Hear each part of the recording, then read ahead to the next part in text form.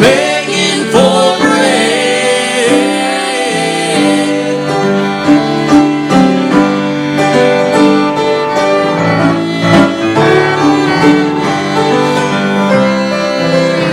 God dresses the lilies in splendor and beauty. The tiniest sparrow his hand so lovingly feeds. So why should I worry? His word has assured me that He will supply, yes, He'll supply my every need. Oh, and I've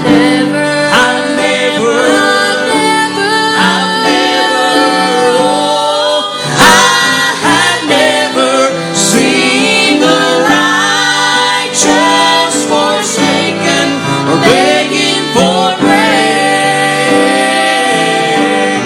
I've never seen the Righteous forsaken, begging for bread.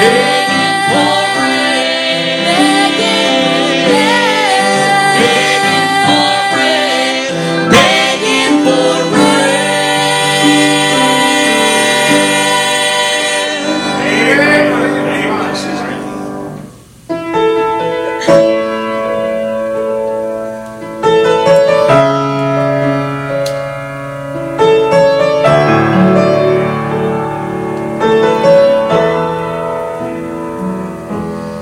The Lord gives,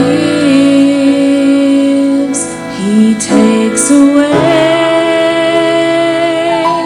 He sends the sun, He makes it rain. If I could, would I exchange the joy He's given to be free from the pain? Either way,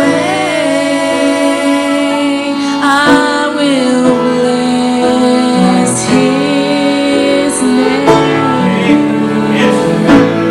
I will bless His name.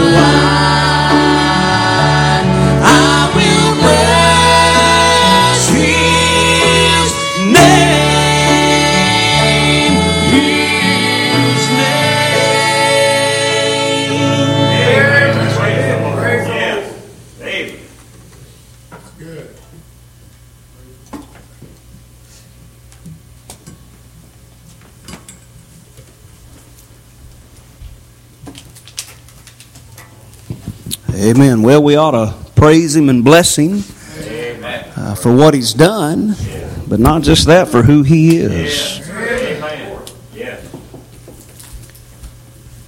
And if you praise Him for who He is, it won't matter whether things seem to be going good or bad in your life. That's right. Amen. And He's a wonderful God. And even when it seems like things in life are just falling apart around you, I'm glad everything's okay with Him and He's got it all under control. I'm thankful for that this evening. And it's good to be back in church with you tonight. Let's take our Bibles and go to the book of 2 Corinthians tonight. 2 Corinthians chapter number 8. I talk a little bit slower than Brother Torres does. But I appreciated the presentation tonight and last night. And the McPikes. Appreciate the singing tonight. Good singing, good songs. I'd never heard either of those songs, but those were a blessing. Appreciate that. Who's here from Pigeon Forge? You're on vacation. You were there on vacation, but you live here. Well, I always wondered where people in Myrtle Beach go to vacation, but then where do people Pigeon Forge go to vacation? Y'all just swap places, I guess. So you get tired of the ocean, you go to the mountains. Get tired of the mountains, go to the ocean, I guess. Amen. Well, praise the Lord. 2 Corinthians in chapter number 8.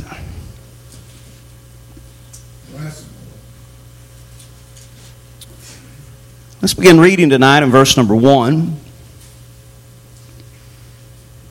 Moreover, brethren, we do you to wit of the grace of God bestowed on the churches of Macedonia, how that in a great trial of affliction, the abundance of their joy and their deep poverty abounded unto the riches of their liberality. You know, one area in life where it's actually okay to be liberal is when you're giving. That's right. Now, we're against every other kind of liberalism. That's right. Amen. I hope you are. If not, we'll give an invitation a little while and you can come down this altar and get right with the Lord. Amen. But one area where it is okay to be as liberal as you can, that is in your giving to the Lord and His work. Look down at verse number 9. For ye know the grace of our Lord Jesus Christ, that though He was rich, yet for your sakes He became poor, that ye through His poverty might be rich. I want to preach tonight on probably a familiar subject to most of us, but just on the subject of grace giving. Grace giving. I'd say probably most of us tonight are familiar with what we'll talk about this evening. But even the church at Corinth, they were familiar with this. Paul had already talked to them about the subject of giving, but yet he comes to remind them of how important it is and the need of it. And it's still a need today. And by the way, we need to hear some of the same truths again and again and again, because it's easy to forget just how needful it is and how important it is. So, I mean, if you're going to have a missions conference, part of what you're going to talk about is giving. Last night we talked about the going part of the work of missions. Tonight we want to talk about the giving part. And really, I think Paul lays it out the best right here in chapters 8 and 9 of the book of 2 Corinthians. So we'll look tonight at the subject of grace giving. Now, I believe the Bible is very clear about tithing, giving that 10%. Now, Brother Gordon, I do have preacher friends, and I love them dearly, but their position on tithing is, well, that was under the law, and we're not under the law, we're under grace, so that's not for us. Now, as I preached last night, I'm not breaking fellowship with those guys, because they're still giving, they just don't say you got to do the tithe. Here's my only problem with that. Abraham tithed before the law. That's right. That's right. Before the law was ever given. And there's another thing, and this is just personal for me. I've been tithing my whole adult life now, 23, 24 years, however long that is, and I've just seen God bless it over and over and over. Amen. So I'm going to keep doing that. Amen. I believe in it. I believe the Bible promotes that and God blesses it. But grace giving is going above and beyond that 10%. And by the way, when you talk about tithing, it's amazing how many people would go, well, I just can't believe God would want 10% of what I worked so hard to get. You're looking at it the wrong way. What a blessing that God would allow you the physical ability and the mental capability to work a job so you can go to work and earn that money, and all He asks is that you give 10% and you get to keep the other 90%. All right, but we're not preaching on tithing tonight. We're talking about going above and beyond the tithe. And so right there in verse number 1, let's just go back and begin right there where he said, moreover, brethren, we do you to wit. And by the way, that phrase right there, we do you to wit, it just means we want you to know. We want to inform you of this. And he says, we do you to wit of the grace of God bestowed on the churches of Macedonia. Now, the grace that Paul writes about in verse number 1 is grace that is given to believers.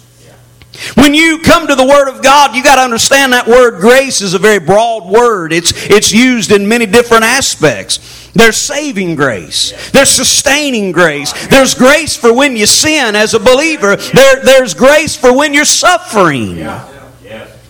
But here it's grace to give.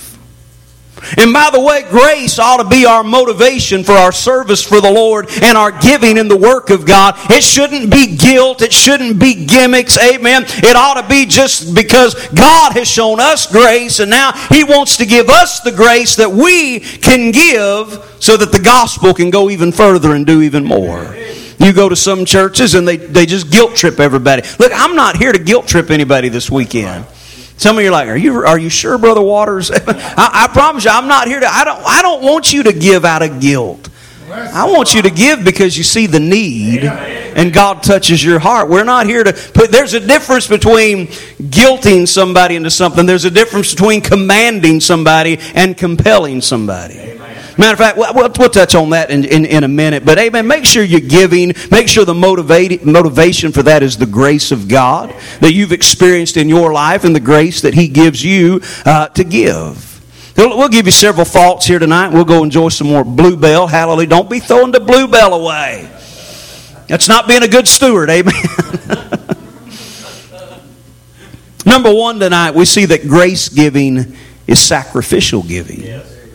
Look at it, verse number 2. How that in a great trial of affliction, the abundance of their joy and their deep poverty abounded unto the riches of their liberality. For to their power I bear record, yea, and beyond their power, they were willing of themselves. What you're reading about right there is people that sacrifice greatly. And that's what grace giving is. It's God giving you grace, amen, so that you can go above and beyond to give, amen, because we've experienced the grace of God in our own lives. He writes of their pain there in verse number 2. He said, how that in a great trial of affliction. I mean, this sounds pretty bad, y'all. I mean, he calls it a great trial of affliction. That is great pain. And yet out of their pain, they end up giving. You want to know who some of the greatest givers in the work of God are? It's those that have suffered greatly. It's those that have gone through some painful things, whether it was a physical problem or an emotional problem, whatever it may be. Amen. It might be an affliction like Paul writes about here. It might be a child that's gone off to the world and it breaks your heart. Whatever it may be, though, through that thing, you see the grace of God in your life, and then you realize, man, you know what? I want to give it all for the glory of God. I just want to give it to Him out of my pain, out of my affliction. Amen. You know what? You find out in a great trial of affliction, money ain't the answer to everything. It seems like when you're young and just getting started in your life, too often it's all about the American dream. Man, we got to get that house and we got to get that car, and there's nothing wrong with stuff. I'm not against that. I hope you don't take this that way, but a lot of times that's the goal. Just trying to get everything stable and going, and a lot of times it's all about that money. You know, the older you get and the further you go in this life, you'll finally find out there's some things that money don't buy. There's things that money can't fix, amen? And money starts to mean less to you. Now, we all wouldn't mind to have a little bit more tonight, even with all that said. But some of you've been in this thing long enough, you found out there's just some things, money, it can't make it better. And that's the crowd that says, I'll give more. I'll give more. I mean, it's all about what's waiting on the other side anyway. Amen. Their great trial of affliction. Then he writes about their poverty. He said their deep poverty abounded unto the riches of their liberality. This was not a wealthy, rich crowd. They were a crowd that had very little, but they were willing to just give it all for the glory of God. Yes. The Macedonians, they gave what was uncomfortable. You talk about giving until it hurt. Yeah. I think they were already hurting before they started giving, it sounds like. Yeah. But they gave anyway. You want to see a good example of that? Hold your place in 2 Corinthians and go to the book of Luke, chapter number 21. You'll see a great example of what we just saw right there. Luke chapter 21 and verse number 1.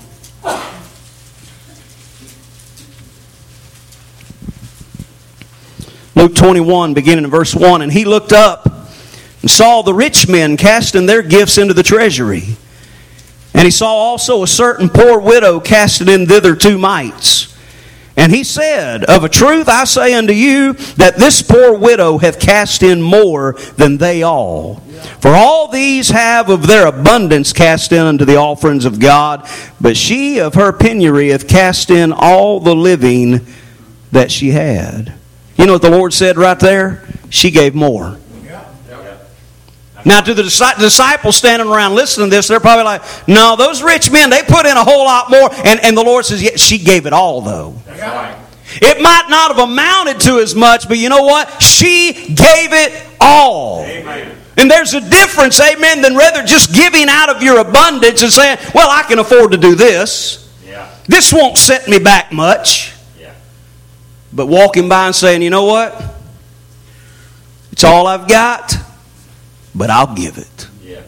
That's what the Macedonians did. They gave what was uncomfortable. It talks about their poverty. And let me say again, I don't think there's anything wrong with having a nice house. I don't think there's anything wrong with having a nice car. There's nothing wrong with having money in the bank. I'm not one of those preachers that says, hey, look, we're not Catholics. We're not Catholic priests tonight. We haven't taken a vow of poverty or anything like that. Amen. I'm glad, Brother Gordon, the Lord will bless people. Amen. He'll give you nice things from time to time if you honor Him. Right. Amen. I believe that. So, I mean, we're not preaching that tonight. Nobody's up here saying that, we ought to all be paupers and live in poverty. Right. I feel sorry for the missionaries sometimes because, they're expected to live in poverty, it seems like. And if they show up, on deputation at a church in a nice car, the preacher's looking out the window going, yeah, we ain't taking them on for support. That's sad. I said that's sad.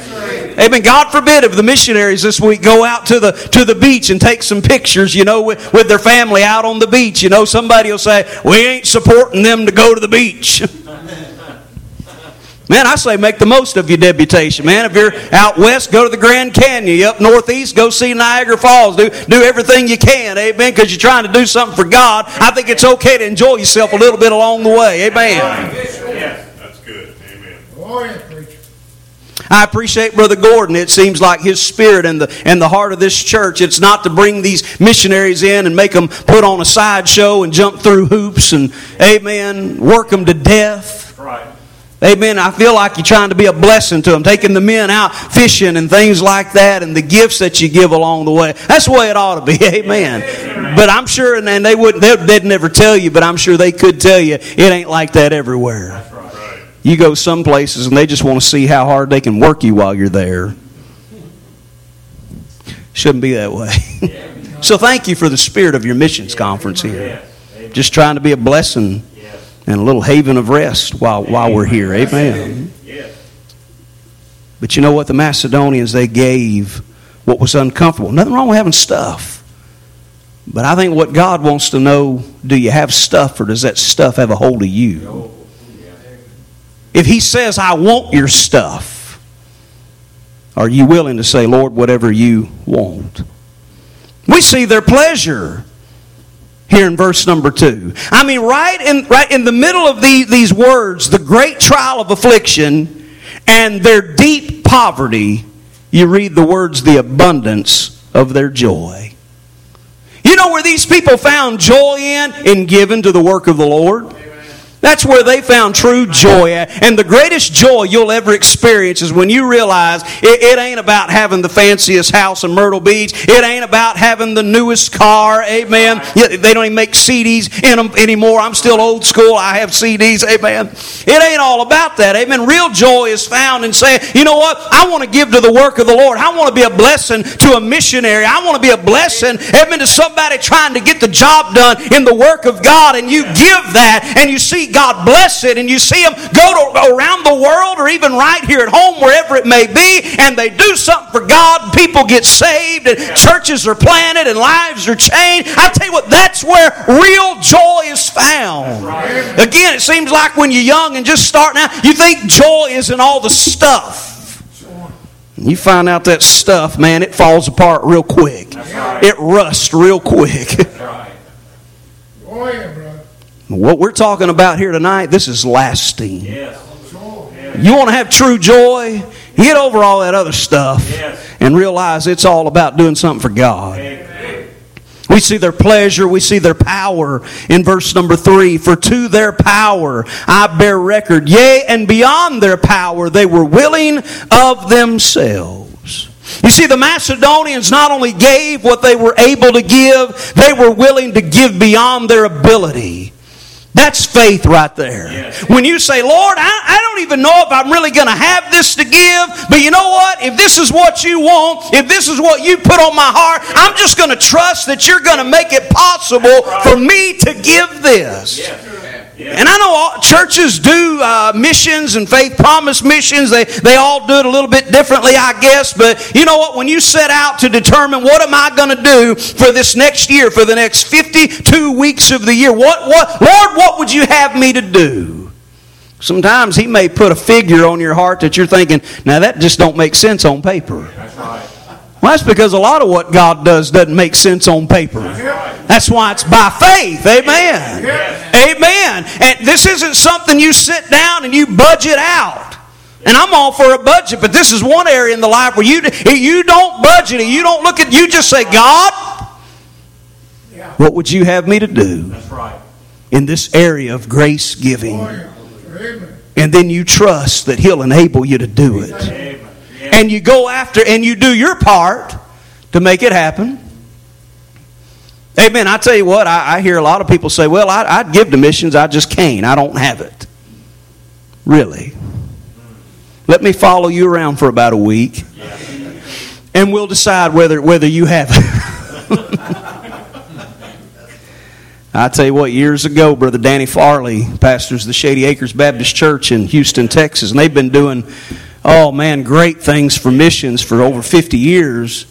And Brother Farley, man, he said this. He said, if you want to give to missions, you can. Yes. Yeah. And it might not even be a great amount, but you can do something if you'll just find a way. Yes. Amen. That's right. I go in a lot of churches, and sometimes we got all this sound equipment, and we'll ask where to set our stuff. This week it's just there, but sometimes it'll be a closet somewhere, and I'm amazed at the things I see in church closets and junk rooms, and I'm thinking, that would sell for a lot of money right there. Old sound equipment and stuff, I'm thinking you can get some money out of that if you try to sell it. There's some good missions money lying around if you just get creative and pay attention. Right. We spend too much time telling God what we can't do. That's right. Yeah. But they were willing to give beyond their ability. Look at verse number 12. For if there be first a willing mind. That's the key right there. You know what God's looking for first? A willing mind. What God wants from His children is a willingness. You know, there's a place in every life of a child of God where God's will, it runs one way and your will runs the other way. And you know what? The cross is that place where your will crosses God's will, and you have to die to your own wants and your own will and just say, God, I just want to do your will. Amen. Yes. Yeah. Giving sacrificially means giving up something we want in order to do something that God wants. You say, preacher, that just seems a little bit unreasonable. Well, when's the last time you stopped and considered how God gave to us? Yeah.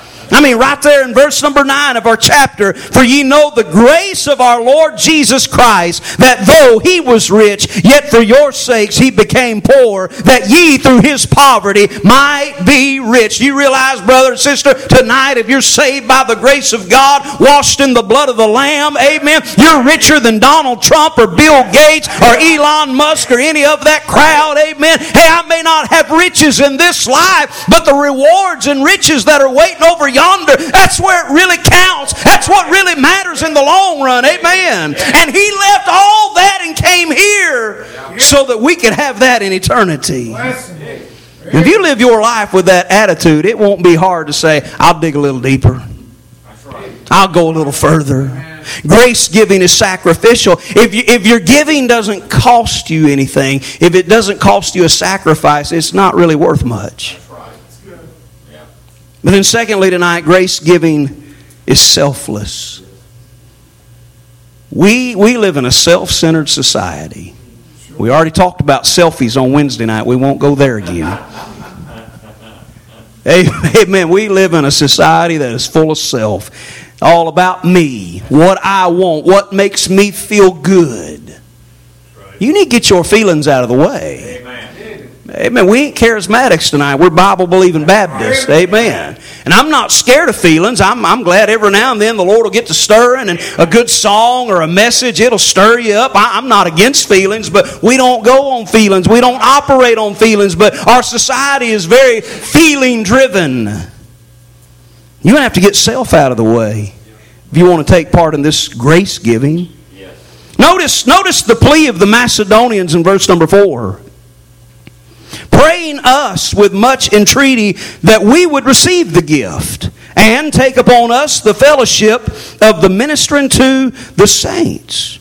Now, they're not begging to receive money. Nor am I saying that the missionaries that come through on deputation, they're not begging to receive money, but they're putting a plea out there to let you know, hey, here's what we need. Here's what it's going to take for us to go where God has called us to go and do this work. And we would like for you to be a part of that. But here, they're not asking for money. They're begging for people to take the money. They're begging to be a blessing. That's selfless right there. They're begging to be a blessing. We see their priority in verse number 5. It said, and this they did not as we hoped, but first gave their own selves to the Lord and unto us by the will of God. It said first gave their own selves to the Lord. You know, before we give our substance to God, we need to give ourselves to God. You know, if you're not careful giving things instead of ourselves, that can easily become your religion. Now, I know this is missions conference. It's all about giving to the work of God and the work of missions. But be careful that you don't let your giving become your religion. That's what we see in the parable there in Luke 18 of the publican and the Pharisee. The Pharisee's praying, but his prayer is, I do this and I do that, and I give tithes of all that I possess, and I fast twice in the week. I'm doing all these things. Ain't that wonderful? Did everybody hearing what I'm saying? Did everybody hear what I do all week long? Did y'all hear it? You know what? That was his religion. And that Pharisee was lost and undone without God, although he went to the temple and he prayed prayers, but he bragged about all that he did. That was his religion. If you're not careful, your giving will become your religion. Don't let that be the case. We need to be selfless in this thing. I have an uncle. He passed away several years ago, but my uncle, he was a member of a Baptist church, member of the Masonic Lodge, and by the way, he put more stock and priority in the lodge than he did the church. But my dad would talk to him about the Lord, and he would say, Charles, are you saved? And here's what he always said, I'm a member of the lodge. He said, no, do you know the Lord? Are you saved? I send money every now and then to the Billy Graham Evangelistic Association. You know what his giving was his religion. And he never gave a clear testimony of salvation. Grace given is selfless. Grace given tonight is systematic. Look at verse number 6.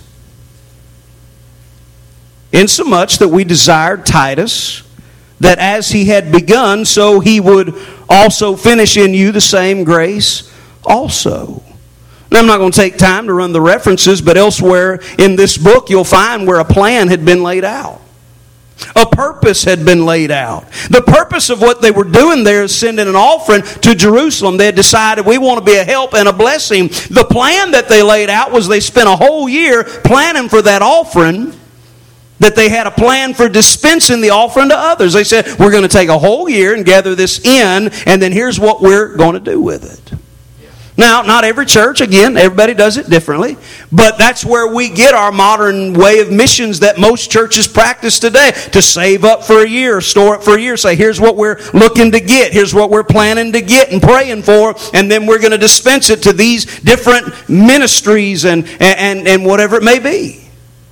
It's systematic. Now, again, you don't have to do it that way. That just kind of helps you stay on target. When you do it that way, it helps these missionaries to know how to budget while they're going overseas. Right. I've got some churches, and again, I'm not a missionary. I am in the sense that, I want to get the gospel to anybody I can. Yes. We're all missionaries in that respect, but I'm not a full-time missionary going to another country. But we do have churches that support us. I've never asked for or pushed for support. I've also never turned it down. Amen. I've never said, no, we don't do that. Brother Gordon last year mentioned that, and I was like, man, praise God, brother. We appreciate it. And we do. We appreciate what you've done for us this last year. I'm glad that we can be a part of your missions program. But I know I've got some churches, it's different. What they send is just different. It depends on their budget and what comes into the general offerings, and so it's different. That don't affect me much. But it would sure be nice for these missionaries to kind of know how to plan what they're going to do. And these men that have been missionaries, they know that to be the truth. Now, I also know this. You missionaries, you're just glad to get it too. Amen. You're glad to receive it however they want to do it. Whether it's Faith Promise missions or just coming out of the main budget, however you do it. But it does, I believe it helps to stay on track, to be systematic. And I believe that's what's laid out in the Word of God. Now, if you do it a different way, that's fine. But I believe this is what Paul is writing about in 2 Corinthians. Grace given is systematic, but not only that, grace given, it's spiritual. You want to be spiritual? I'm not talking about spiritualism, Buddhism, and all that stuff. I'm talking about you want to be spiritual according to the Word of God. Amen. Get involved in grace giving. Amen. You say, preacher, I struggle in the area of separation. All right, well, maybe you could do better in this area of grace giving. You say, preacher, I'm struggling with sin and temptations and I'm having trouble. Well, there's grace to help you with that too. But maybe you're struggling in that. Well, how about get involved in this grace giving? At least you'll have that area down. Paul gives praise to this Corinthian church. And by the way, he spent all of 1 Corinthians rebuking them for their carnality. But there was still hope. I said there was still hope. Now that ought to be encouraging to a lot of churches in America tonight, amen, because there's a lot of carnality in our churches tonight. But there's hope.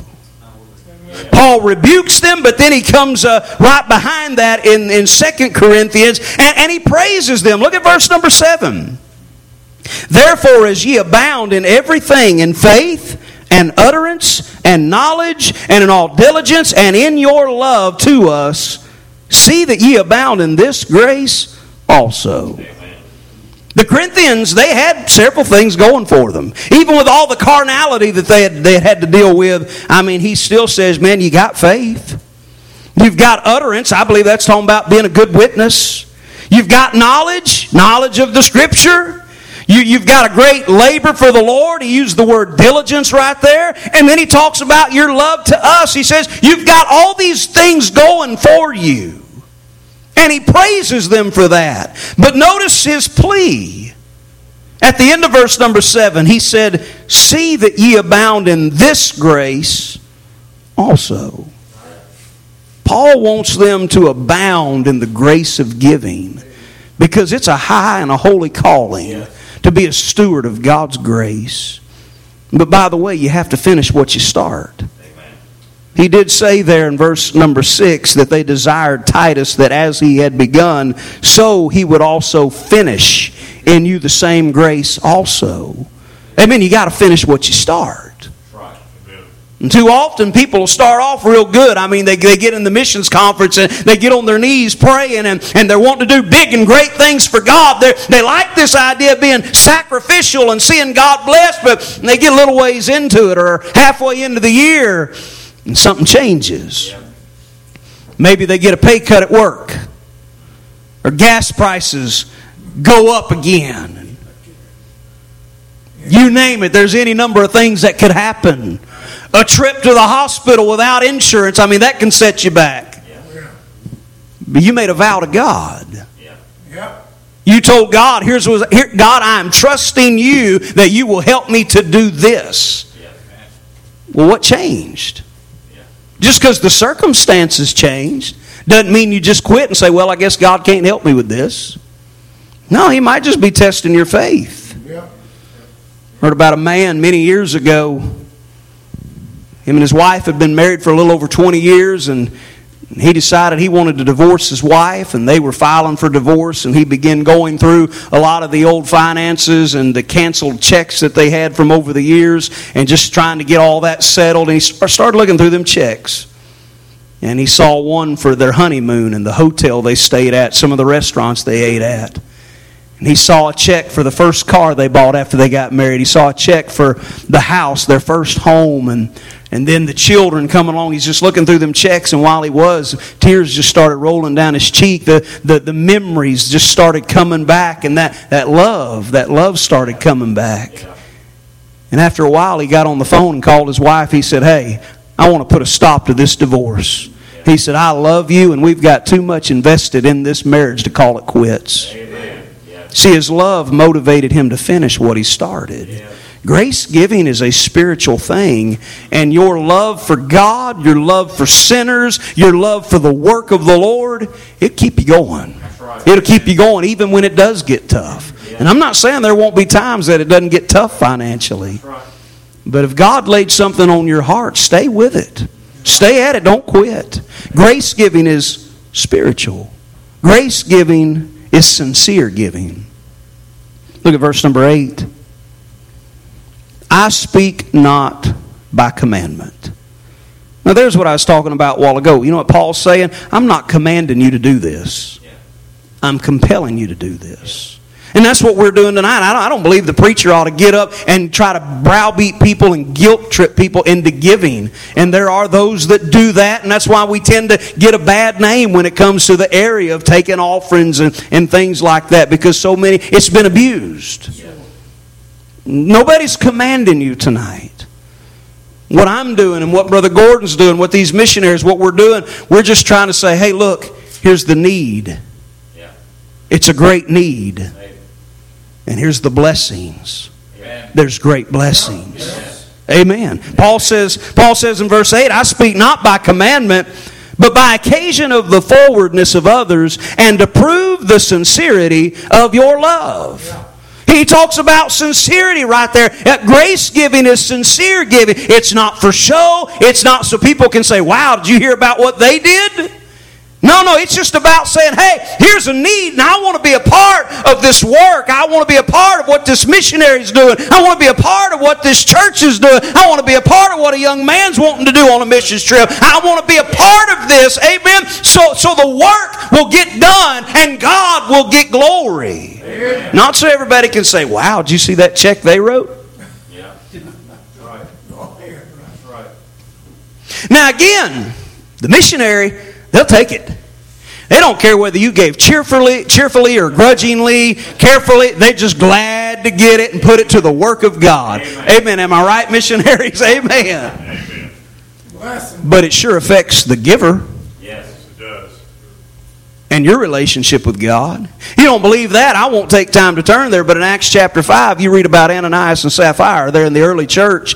Barnabas gave an offering in chapter 4, and they saw that. They thought, we'll give an offering. We're going to sell this land, and we're going to tell them we're giving it all. But they didn't. Now, Brother Gordon, I don't read anywhere where it said they had to give it all. But they said they were going to. But then they held back. But they said we're giving it all. And you know what happened? God killed them right there on the spot. They gave a false impression. They were deceitful. By the way, don't play games with God. Now, I'm not saying that if you do something like that today that He's just going to kill you. I mean, you'll drop dead right there. But then again, you might. I don't know. I wouldn't want to chance it. I believe there's a lot of people, they're playing games with God. It's serious business. You don't play games with God. But this is about sincerity. Don't give out of necessity. Don't give out of obligation. Amen. Give out of sincerity. Go to chapter 9. Look at chapter number 9 and verse number 7. Every man according as he purposeth in his heart, so let him give, not grudgingly or of necessity, for God loveth a cheerful giver. That's talking about a sincere giver. I remember, I think I was 18 years old, and I was a member of Brother Ken Graham's church. You mentioned he preached here earlier this year. Brother Graham was my pastor for several years in my teen years, and I went to his Bible college. And I remember the first summer we were members of that church, Brother Graham loaded us up and took us to Faith Baptist Camp in Resaca, Georgia. I'd never been to a camp meeting. We went to Brother Sammy Allen's camp meeting. Now, if you know anything about Brother Sammy Allen, he was known for taking offerings. And at Faith Baptist Camp, they would take offerings for hours. I'm not exaggerating. I mean, I've sat there 2 and 3 hours while they took offerings. They were known for that. Well, this was my first time there, and I figured out after a couple nights, this preacher's going to get all my money if I'm not careful. I thought this guy's goal is to make sure I leave with nothing left in my wallet. And now all these many years later, Brother Sammy Allen's in heaven. I learned after several years, that really was his goal. Amen. He didn't want you to have anything when you left. Now, that money wasn't going to him. But I remember after a couple of... I didn't have a right heart with God or anything like that at that time in my life. I was just kind of playing games. And I remember after a couple of days, I thought, I'm tired of feeling like I got to give something out of my wallet. So I thought, we were staying in the dorms. I said, I'm going to leave my wallet on the bed today. Well, that was dumb anyway. I mean, anybody could come by and steal your wallet. And somebody did. Brother Ken Graham. We got in that service, and Brother Graham, we had a quartet in our Bible college, and our quartet was up singing in that morning service. And Brother Sammy decided in the middle of that singing he was going to take up one of his offerings. And he said, boys, y'all just keep singing. We're going to take an offering. Y'all just bring the money down here to the front, and we'll take it up that way. These boys are going to keep singing. You know what I thought sitting there at the piano? My wallet ain't on me. I'm off the hook. About that time, I saw my pastor, Brother Graham, come walking up, and he walked right up to me. He said, hey, I was walking by your bed, and I saw your wallet. I didn't want anybody to steal that. And I reached down, and I took it, and I think while I was looking at him, he kind of went, ha, ha. You know what I did? I gave him the offering. I didn't give sincerely, though. I didn't give with a right heart. I gave more out of obligation. You know what? I'm glad I got over that kind of giving. Yes. I don't want to give with a bad attitude. Amen. I want to give to be a blessing. Amen. Grace giving is sincere. But then lastly tonight, grace giving is satisfying. Now, if you've ever done any grace giving in your life, you know that to be the truth. There's nothing like it. Amen. I'm not against you having a nice home or a nice car or a boat, whatever it may be. I mean, there ain't nothing wrong with that stuff. Amen. But I'm going to tell you where true satisfaction is. It's in getting involved in the work of God. Yes. Amen. And seeing some missionaries be able to take the gospel to regions beyond and get the work done. Yes. There ain't nothing like it. We're in chapter 9. Look at verse number 8.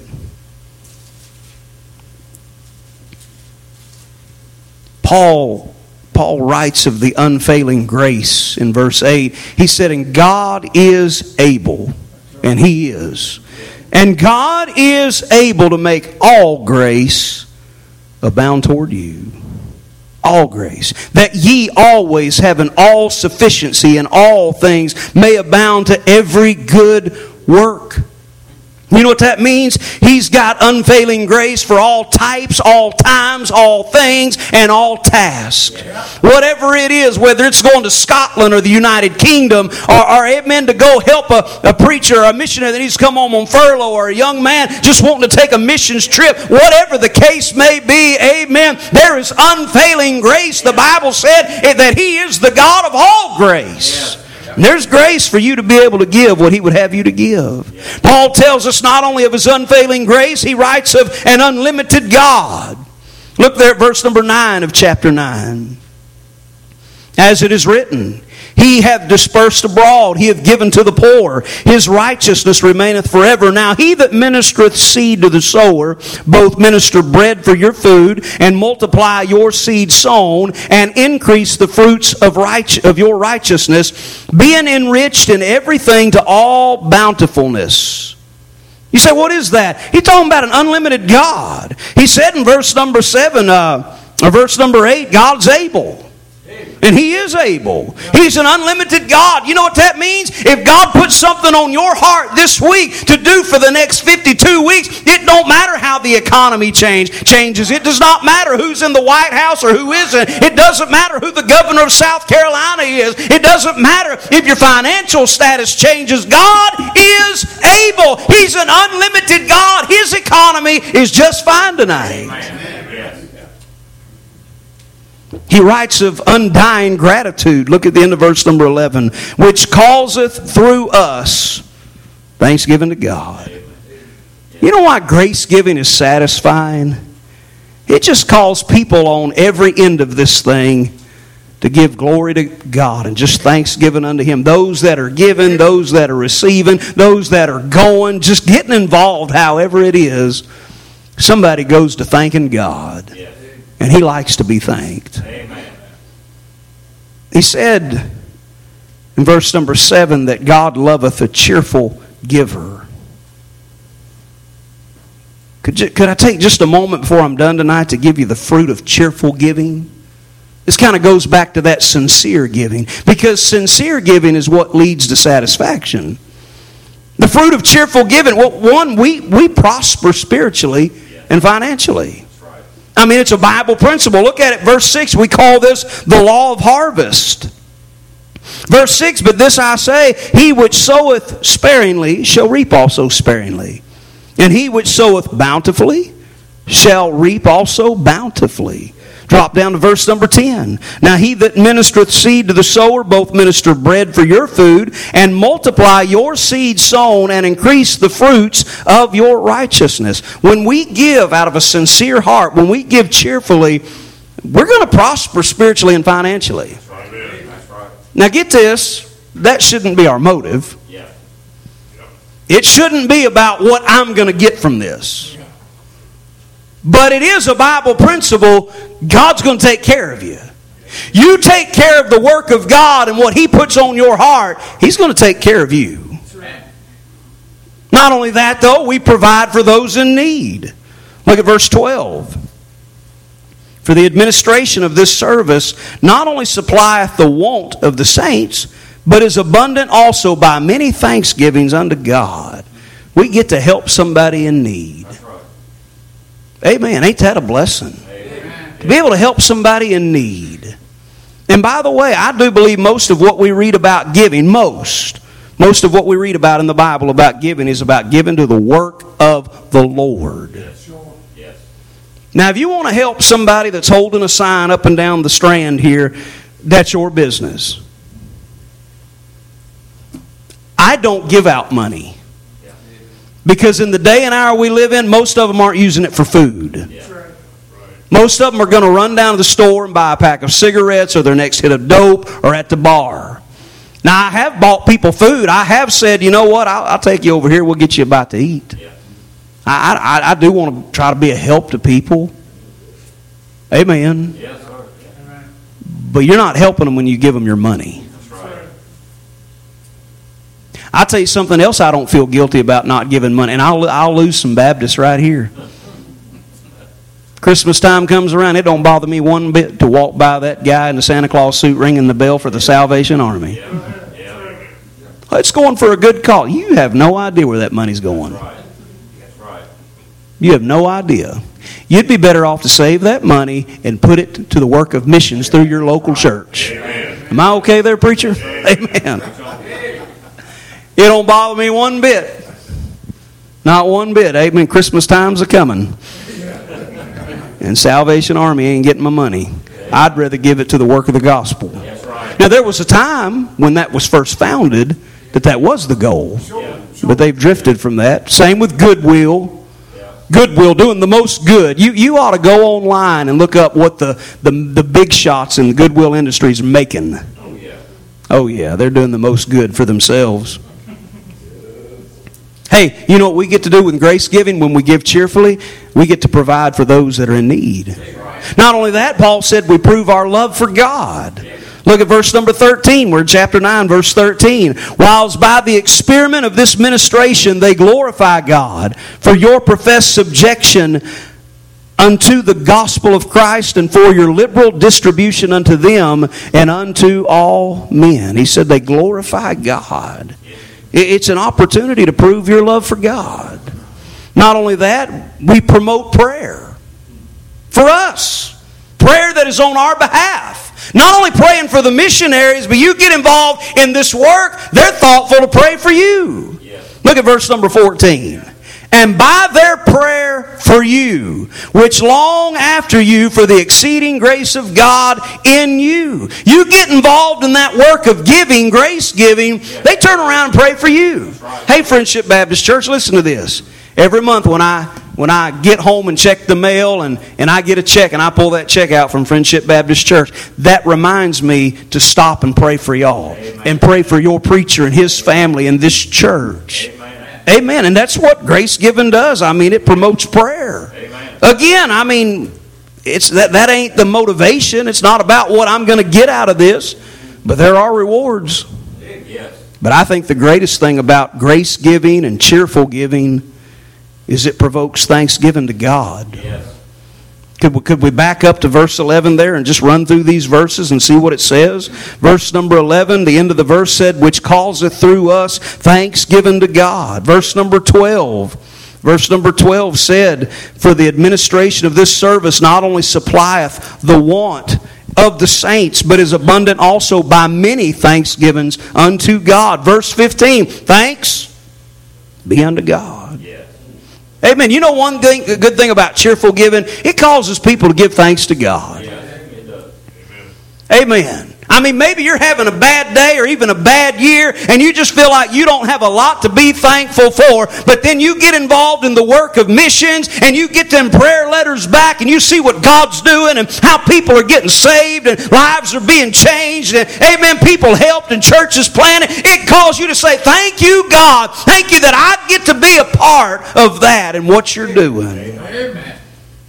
Now here's how Paul finishes in verse 15 of chapter 9. He said, thanks be unto God for His unspeakable gift. Amen. You say, what is that? That's the Lord Jesus Christ. Paul finishes this by saying that God practices the law of harvest Himself. Hebrews 2 verse 10 tells us that it's God's desire to bring many sons to glory. That's His desire. But listen, we're sinners and we're unworthy of heaven. So you know what happened? God sowed His only begotten Son into humanity. And Christ was the seed. He was buried as the seed in the ground. And then He sprung up. Amen. Christ was the unspeakable gift. Yes. And brother and sister, when we give, it would help if we would remember God's gift to us. Thanks be unto God for His unspeakable gift. Now I tell you who won't have a hard time giving, even if it hurts. It's that person that stops and says, boy, God sure gave me a great gift.